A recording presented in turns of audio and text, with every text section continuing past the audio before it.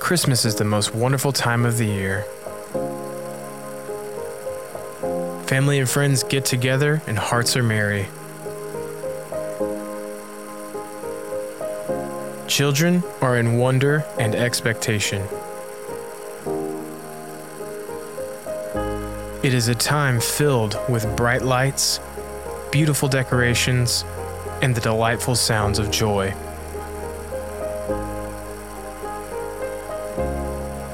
How did this season come to be? Christmas is about a baby born whose single life changed the world for good. More than anyone else who was ever born, Jesus changed the world for good.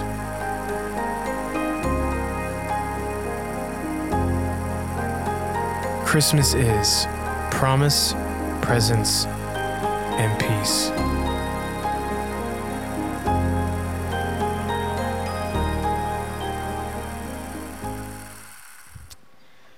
Well, good morning, everyone. So great to be here. Wasn't that a great worship set?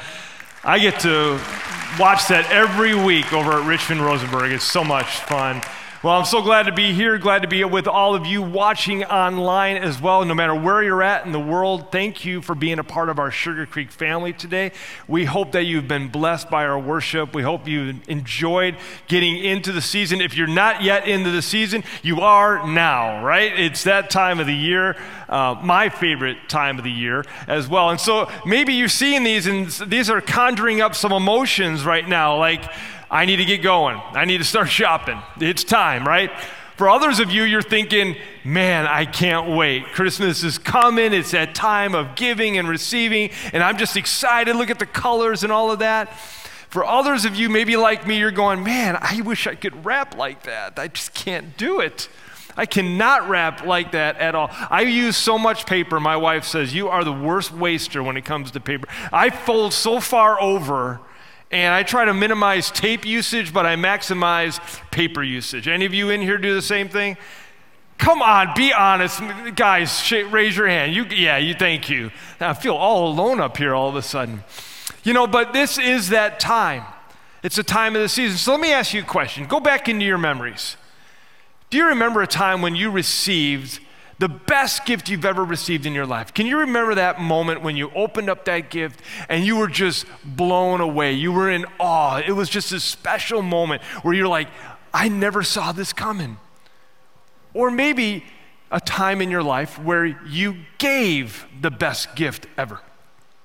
Where you had that gift and you had it all wrapped and you were ready to give it, and you couldn't wait for the expression on the person's face when they opened it. I had one of those moments in my life a couple of years ago. My wife and our family we're big Disney fans. Whether you love Disney or hate Disney, we're Disney folks, okay? And so one year I discovered that Disney has an annual conference in Anaheim, California. And so I decided to get off lift. I went off script in getting Christmas gifts because we have lists that we have to follow in our house, okay? I went off script and I went and purchased tickets for this conference.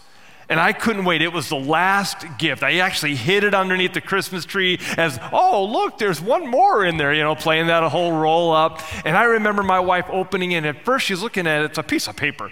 Like, what did you just give me? And then she reads it and you can watch her face just change. She was so excited that she got to go and be a part of that conference because her husband loved her. The tradition of giving Christmas gifts every year brings about the excitement for family and friends and loved ones. Children in millions of households are anticipating the excitement of opening gifts like this, to unwrapping these packages and opening the bags and destroying the boxes and destroying your living room as they look forward to what is going to be inside those gifts. Spouses are planning right now what gifts they're going to give each other to show their love for one another. Friends are thinking through what are they going to give to connect with and continue the bond that they established with their friendship. The Christmas giving has been a tradition. It's something that we look forward to. It's the giving of the gifts that bring joy and spreading joy throughout the holidays. But sometimes the giving of presents at Christmas can overshadow the presence of Christmas, of what Christmas truly is. It's easy to overlook the first and real present that we ever received, a gift from God in his Son, Jesus. The greatest gift ever given was his Son and his Christmas presents. You know, the tradition of Christmas gifts began when the wise men showed up. They showed up at the manger and they saw Jesus and they were overjoyed beyond measure. They were in the presence of God. And the first thing they did, they worshiped him. They bowed down before him. They brought their love and admiration through worship. And then, out of that act of worship, they gave gifts, gold, frankincense, and myrrh. We sang about it this morning. And those earliest Christmas presents represented a kind of an exchange of a spiritual kind. First, God gave us the greatest gift in human form in his Son Jesus. And then in return, the wise men gave gifts back out of love, pouring out love because of the Christmas presence of Jesus. It was a natural outpouring of their overwhelming joy. And we're going to look at that story this morning. So if you have your Bible with you or your Bible app, open up to Matthew chapter 2. If you don't have your Bible app, we're going to have the scriptures on the side screens or in the lower thirds on your TV screen if you're at home. And we're going to look at Matthew chapter 2, beginning in verse 1. It reads, "After Jesus was born in Bethlehem in Judea during the time of King Herod, Magi from the east came to Jerusalem and asked, 'Where is the one who has been born King of the Jews? We saw his star when it rose, and we've come to worship him.'" So who are these guys anyways? Who are these magi, these wise men? Some songs say kings. Were there 3 of them? Were a bunch of them? Was it a traveling group? Were they all men?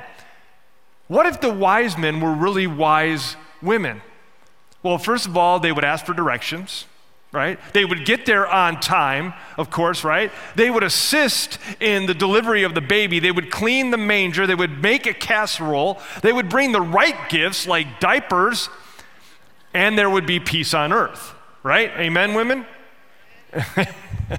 Well, these guys showed up out of nowhere. We have no idea where they came from, why they were doing this, how they followed a star, whatnot. And then all of a sudden, after worshiping, after bringing gifts, they disappear, never to be read about or heard about again. We don't see anything about them. Their narrative is we don't even know what country they came from. We don't even know what political system they represent. We don't know how they got here and what the meaning of the star meant, that they would be following a star in the sky. Even the characters of the original Christmas story go, their appearance is somewhat perplexing. The word magi actually comes from the Greek word magos, which we know as magic. And it was believed that these were ancient priests who studied constellations and the stars to determine wisdom and direction in their life. Can you imagine living in a day where people actually consulted constellations of stars for guidance in their life? That would be kind of weird, wouldn't it? The text says, though, they came from the east, possibly the Arabian Peninsula. And based on the cargo that they were carrying, there's probably a lot of them, not just 3. And so they show up in Jerusalem as foreigners. They come looking for this King of the Jews. They come looking. They are following the star, and they're looking for insight, for information, of where to go find this baby. This is an entirely different king that they're familiar with. But here's the problem. There's already a king. There's a guy named Herod, King Herod, Herod the Great. And he's not at all happy that these foreigners have showed up looking for the King of the Jews. He's like, I'm the King of the Jews. So what does he do? He summons all of the Jewish leaders, all the Jewish teachers. He brings them all together and says, go find out where this baby is going to be born. These guys are here right now, right? And so they're trying to find where Jesus is going to be born, this baby is going to be born, and I want to know where. And they go off. And they come back and they say, there's a minor prophet, this guy who did some ancient writing back in the day. His name was Micah. And he tells a little bit of what we think might be the location of the birth. And in our Bible, it's Micah chapter 5, verse 2 in the Old Testament. And this is what it says. "But you, Bethlehem, in the land of Judah, are by no means least among the rulers of Judah, for out of you will come a ruler who will shepherd my people Israel. The king realizes it's going to be in Bethlehem, and he goes, I've got some palaces near there. What I can do is I can send these magi in advance. I'll tell them, go worship Jesus, go worship the baby, go bring your gifts, but then come back and tell me. Go back and tell me where he is so that I too could go and worship him. Look what it says in verse 7 and 8 of Matthew chapter 2. Then Herod called the magi secretly and found out from the exact time the star had appeared. He sent them to Bethlehem and said, go and search carefully for the child. And as soon as you find him, report to me so that I too may go and worship him. And right after their meeting with the king, the magi leave and they go and they follow the star, and they're overwhelmed when they discover it's in Bethlehem, and they come right to the place where Jesus is. And then in verse 11 of Matthew 2, it says, on coming to the house, they saw the child with his mom Mary, and they what? Bowed down and worshiped him. And then they opened their treasures and presented him with gifts of gold, frankincense, and myrrh. They come to the house, they see Jesus, and the first thing they do is they worship him.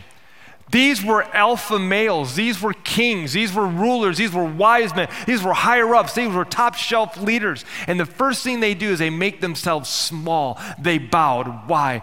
Because they know they're in the presence of God, who too has made himself small in the form of a baby, who humbled himself to come to this earth. And then they opened their treasures and they presented him with gifts. That worship led to giving, and they gave some very unique gifts to this child. Now, there was a story of a nativity play that was played out with 4-year-olds. There was a 4-year-old Mary, a little girl, 4-year-old Joseph, little boy, and then there were 3 wise men, little 4-year-old boys, who all had a line that they had to say as they presented their gifts to Mary and Joseph. So the first boy came up, and he just looked at Mary and Joseph and said, I bring you gold. And then he walked away. And then the next little boy came up, and he says, I bring you myrrh. And then the last boy came up, and you could tell on his face, he was a little insecure of his line and wasn't certain, a little confused. And he walked up, and he looked around, he looked at Mary and Joseph and said, Frank sent this. The gifts that the wise men brought were very unique gifts. They were very important gifts. They were significant gifts. They were eclectic gifts. But why? Why these types of gifts? Well, the first gift they gave was gold, and we all know that gold is very valuable. It has been a monetary driving force for as long as we can remember. There's really no explanation for gold other than the fact that gold is very valuable. The second one was frankincense, which is from a tree resin, and it was used for indigestion or pain relief. So it was like the Rolaids or the Tums of its day. Myrrh was a medicinal oil that was used for pain relief, used for an antiseptic to heal wounds, but also to embalm those that had passed away. Now, these aren't gifts that you would find on the Babies R Us baby registry. Okay, you're not going to find them, but they were unique. They were on purpose. They were by design. Some scholars believe that the frankincense and myrrh together were more valuable than the gold. And it was estimated that the gold, the frankincense, and the myrrh were worth more than any wealth that Jesus accumulated in his entire life. So he's got a lot of value in these gifts. But see, this story doesn't have a happy ending. It turns dark pretty quick because the king realizes the Magi haven't come back. Look what it says in verse 16 of Matthew chapter 2. When Herod realized that he had been outwitted by the Magi, he was furious, and he gave orders to kill all the boys in Bethlehem and its vicinity who were 2 years old and under, in accordance with the time he had learned from the Magi. So we see that the Magi have been gone about 2 years, and they haven't been back. And the king goes, I've been duped. And so now I don't know where to find this baby, this king of the Jews. So I've conjured up a plan, and I'm going to put it in action, and I'm going to kill all the babies, all the boys, 2 years and younger. But Jesus and his mother and his father, they hightail their way out of there. Mom and dad discover through a dream that this is going to happen, and they go to Egypt. And they're exiled in Egypt. Some believe anywhere from 5 to 10 years. So Joseph, who's a carpenter in Nazareth, his profession is there in Nazareth, is living in exile in Egypt. How are they going to afford to do that? How are they going to pay for everything when they're living away for 5 to 10 years? The wise men had given gifts of value to his family. So think about this. The wise men, their gifts saved Mary and Joseph and Jesus, who 33 years later would die on a cross to save us. Their gifts saved Jesus so that he could save us. That's the very heart of the Christmas story. It's a picture of what God can do when people give as an act of worship. And that is what I want to share with you today. I want to share with you the heart of why the Magi gave and the principles that we can learn from them as they gave these gifts to the King of the Jews. And the first principle I want us to look at is that the Magi gave intentionally. They gave on purpose. They gave thoughtfully. They didn't just kind of act out of obligation. They didn't just give accidentally. They traveled hundreds and hundreds of miles in order to present these specific gifts to Jesus. And that's what we learn from this, is that we're to give intentionally, that we should never give to others, whether it be in the form of a gift or our presence because of obligation or because we just have to do it or it's something that everybody else is doing, but we're to give because a life lived out of generosity is the best kind of life to live. Many of you in this room have received gifts from people that have blown you away, that have blessed you. Many of you in this room also have given gifts that have blessed other people. There's just something about it when we feel that we've been blessed or been able to be a blessing that really brings a certain level of joy that we can't even describe. A few years ago, my best friend and I went on a fishing trip to Canada. And we spent a week up there fishing, and at the end of the week, we went to the resort to pay off the bill, and we got there, and my friend looked at me and said, "Tim, I want to thank you. This has been awesome to come up here and go fishing. I want to let you know I'm going to pay for you." I mean, this is a $1,000 plus trip. And I looked at him and I said, "You don't have to do that." He goes, No. I just want to bless you. I just want to thank you for our friendship and be a blessing. I mean, that was overwhelming to me. My wife and I have a family in our lives that are really struggling financially, and we often put money in the mail randomly just to bless them. We've done things for them that they don't even know we've done for them. And we love it. We celebrate that because we are giving intentionally. We're giving with purpose. We're giving strategically because we know the joy that it will bring other people. You know, there was a research that was done by a group that is from a non-faith-based organization, and the leader of this group, his name was Adam Grant, and he does some interesting work in what he calls reciprocity styles. And this is basically just means the way in which we relate to one another. How do we get along? Basically, he discovered that there are three groups of how we relate to one another. And he put these groups in and he describes them. The first group is called givers. These are the people who like to give more than they get. These are the people who are always thinking about the needs of other people. And they ask the question, what is it that they don't have? And how can I meet that need? If I don't give, then who else will? Those are givers. The second group are takers. Any guess on what motivates them? Takers will likely take more than they give. They pay attention to the needs that they have in order for them to be successful. Here's a question that takers ask. If I don't look after myself, who will? But then he defined an interesting third group he called matchers.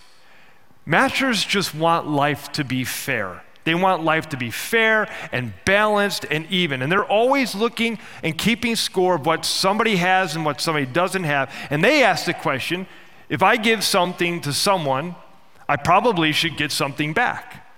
But if somebody gives me something, I probably owe them something as well.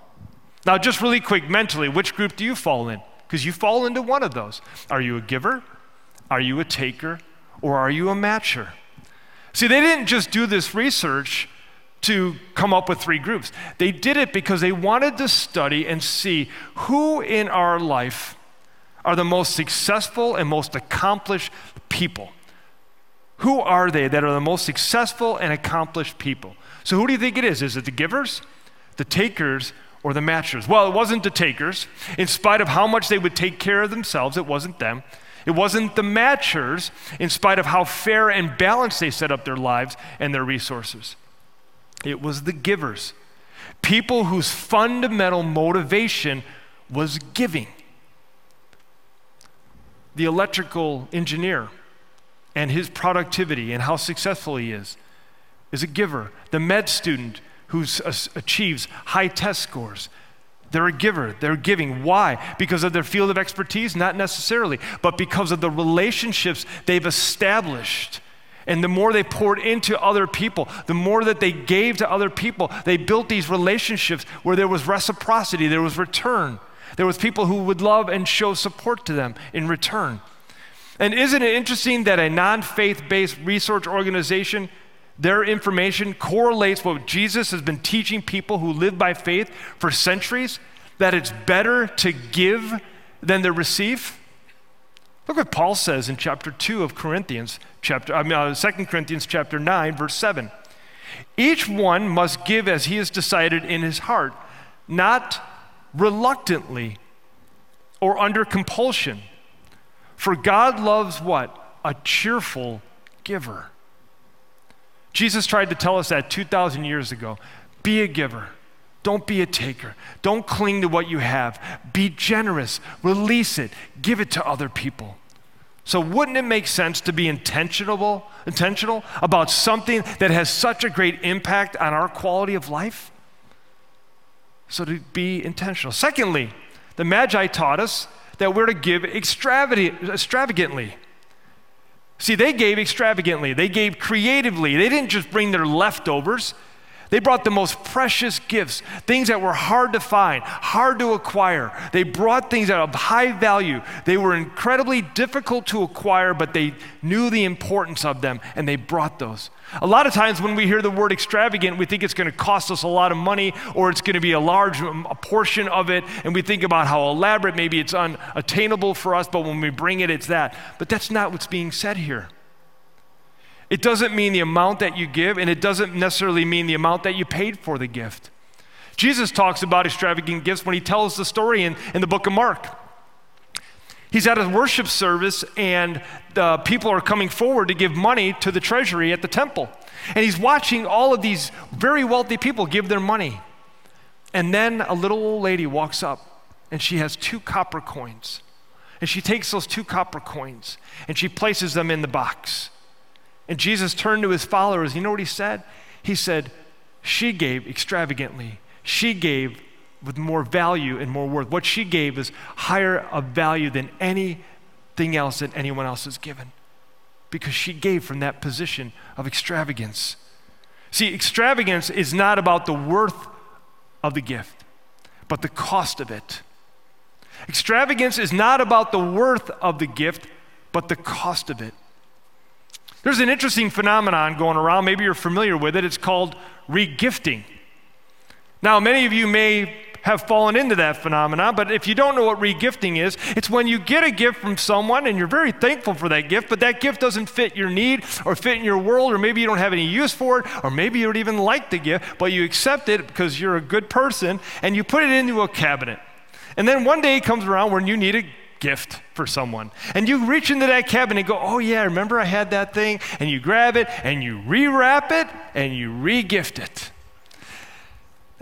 Some of you are laughing because you know you have done this. And I'm not trying to make you feel guilty, but what I'm trying to show here is that Jesus wants us to give gifts extravagantly that come from our hearts. We see that Jesus did that in a story in John chapter 2, verse 10. He's at a banquet with his mom. It's a high-end banquet, and there's a lot of prestigious people there, and they run out of wine. And Mary, Jesus' mom, comes to him and says, Jesus, can you help us out here? We're all out of wine. And Jesus is like, Mom, it's not my time yet to do ministry. I'm still connecting with people and building relationships. But he does. He performs the first miracle. He gets the servants to bring him water, and they bring the water. And what does he do? He turns it into wine, not just leftover wine, not just re-gifted wine. He brings high-level, top shelf, the best of the best wine. Because Jesus understood that when you give extravagantly. You give the best you can. And then lastly, what the Magi shared with us is that they gave out of a place of love. They gave because they knew they were in the presence of Jesus, Emmanuel, God with us. Look what it says in Matthew chapter 1, verse 22 and 23. All this took place to fulfill what the Lord had spoken by the prophet. Behold, the virgin shall conceive and bear a son, and they shall call his name Emmanuel, which means God with us. This giving was a response to God's love for them. They were experiencing God's love. The presence of God led to the presents given. The response to the greatest gift the world has ever received. The value of their gifts had more to do with how and why they were given more than their material worth. Giving what they had and what they could to him, they did what God desires from all of us. It's often said that God is love and that Christmas is love, and love is the force that causes the natural outpouring and desire to give, to honor connections, to honor people, to honor relationships, because it's bringing our relationship to God full circle. Whenever we give out of a place of love, whatever it may be, the gift comes from and is given back to God through caring for another person whom God loves. You see the circle?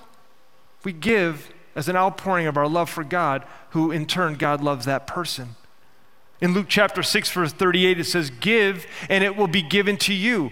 Good measure, pressed down, shaken together, running over, will be put into your lap. For with the measure you use it will be measured back to you." The birth of Jesus fulfilled what the Lord had spoken through the prophet Isaiah.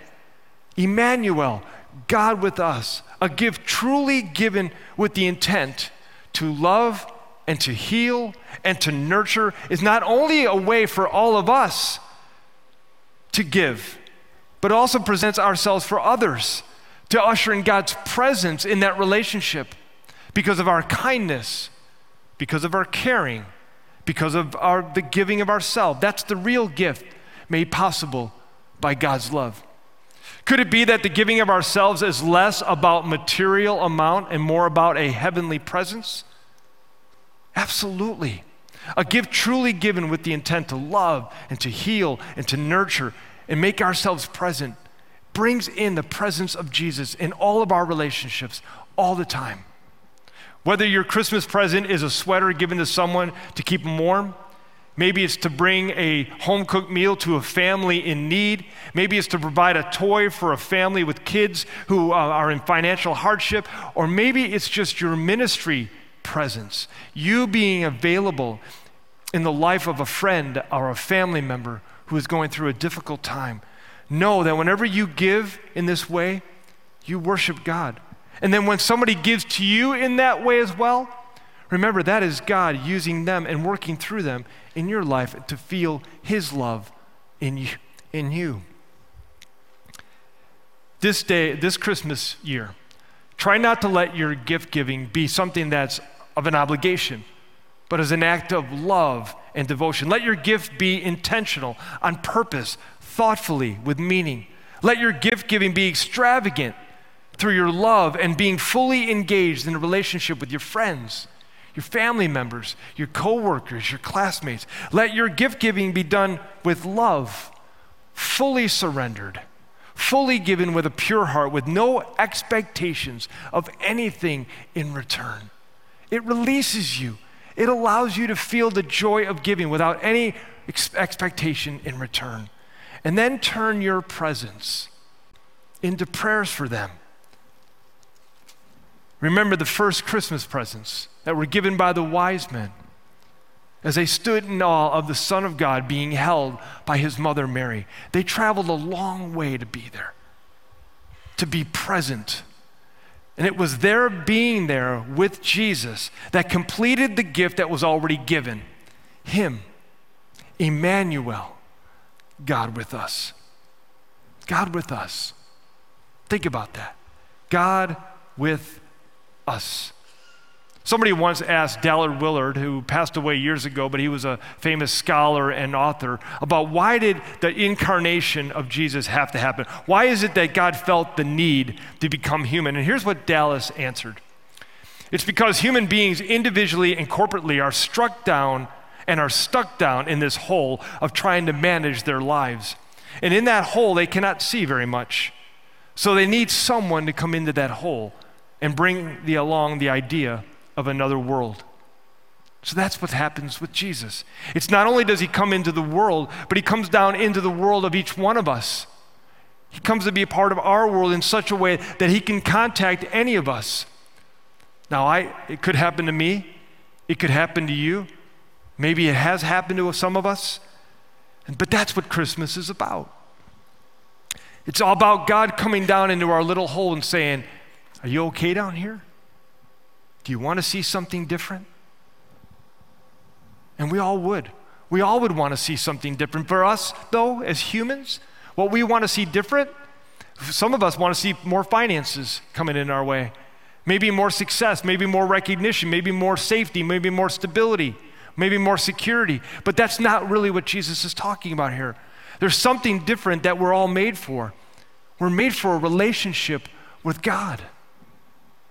And it's to have God, the one who made you, the one who has made me and loves us, to have this personal, interactive relationship with us. So that when I experience deep, deep aloneness, or when I experience fragmentation in my world and split and alienation inside of me or in some of my relationships, I can be healed because of him. And the God who I do not see, but who has made himself known uniquely in the person of Jesus, the light that entered the world, I can now walk with him. You can walk with him right now. And I could be walking with him right now, and I could be in a conversation with you, and I could be praying as I'm talking to you that God's words would come through my mouth, that it would be reflected in my face and in my disposition, in how I talk to you and how I present to you and how I show love to you.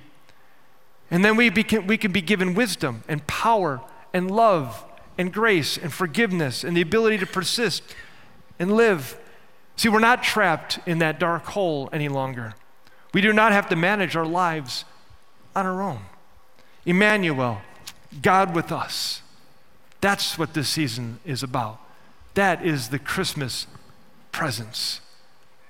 And maybe as we enter into this season, you are experiencing a hole in your life where you have just blacked out of the whole idea of Jesus being in this season. And maybe this is the day where you enter into the month of Christmas, where you turn and surrender your heart back to him and say, you know what, I don't want to be in this hole anymore. I don't like being in this hole. Jesus, would you come and pull me out of this hole? You know what? He will. If we surrender our lives to him, if we come back to him, if we've walked away from him, he's ready, arms wide open, to pull us up out of that hole. Maybe this is the day that we enter into this season, brand new, starting fresh with him. Would you pray with me? God, for many of us, this hole is real. It's something that we've been living in. It's something we've been struggling with. We don't feel your presence. Would you come into our world right now? Would you come into this hole? Would you be with us? Would you pull us out of this hole so that we may find that joy? That, Lord, we may experience your presence so that we can be intentional in giving back to others because of your love for us. That we may be giving gifts of extravagance through our person, through whatever means you've called us to. And may we do so out of an act of love because you first loved us. So, Lord, we ask that you pull us back, pull us out, pull us close to you. And we pray this in your Son's name. Amen.